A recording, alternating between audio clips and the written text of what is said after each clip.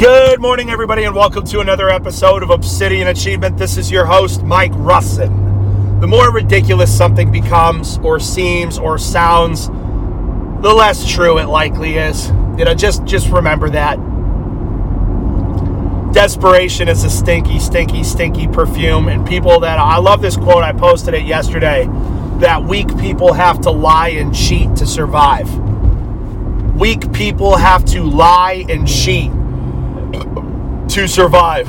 So true. Strong people don't need to lie. Strong people don't need to cheat.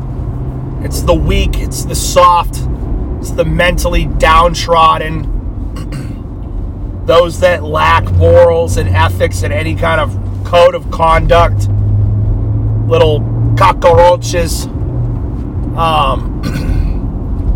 have to lie and cheat to get ahead or to survive in any sense. And it's the unfortunate reality of the world. There are weak and then there are strong.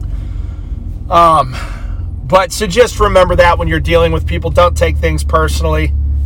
They, just like they lied and cheated you, they're going to lie and cheat to somebody else. And then they're going to lie and cheat to somebody else. And karma always comes around. Karma always comes around. God always exacts vengeance.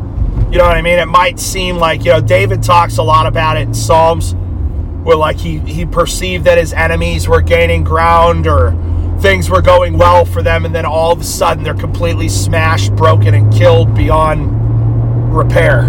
You know what I mean? So don't take things too personally. Don't take vengeance into your own hands. Leave it up to God. Pray, stay prayed up, and understand that people are just, weak people lie and steal. It's the only way they know how to survive. They don't create anything. They don't add value. They don't do anything worthwhile.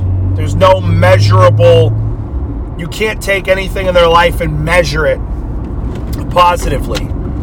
There's nothing positive in these people's lives. Their whole life is negative.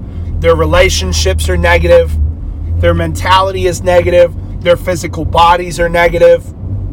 Their mindsets are negatives. Their spiritual health is very negative. Like everything in their life is negative. And you could tell just by looking at the person. You could just tell. Everything in their life is negative. It's very, very unfortunate that there are people like this, but there are. And that's, like I said, that's the reality of living in a fallen world, man, is that they're just some nasty, nasty, gross people. And you're going to have to deal with these people. And I haven't always done a good job of dealing with these people because I'm very much justice oriented. And I like for justice to be carried out swiftly and harshly. So it's hard for me to wait a lot of times but I've learned to wait on God's timing and let God do. There's been a lot of times where I'm like, well, I could do this and I could do this and I could expose this and I could give it, but I don't, because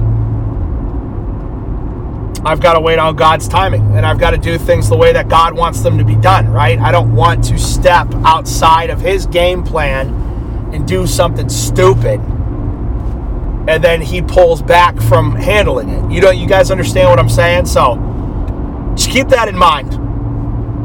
Just keep that in mind, because if you're not dealing with toxic, negative people right now, you will or have at some point. Like I said, I think the best lesson that I could give you is to give it to God, let him do his thing, and stop trying to control the situation.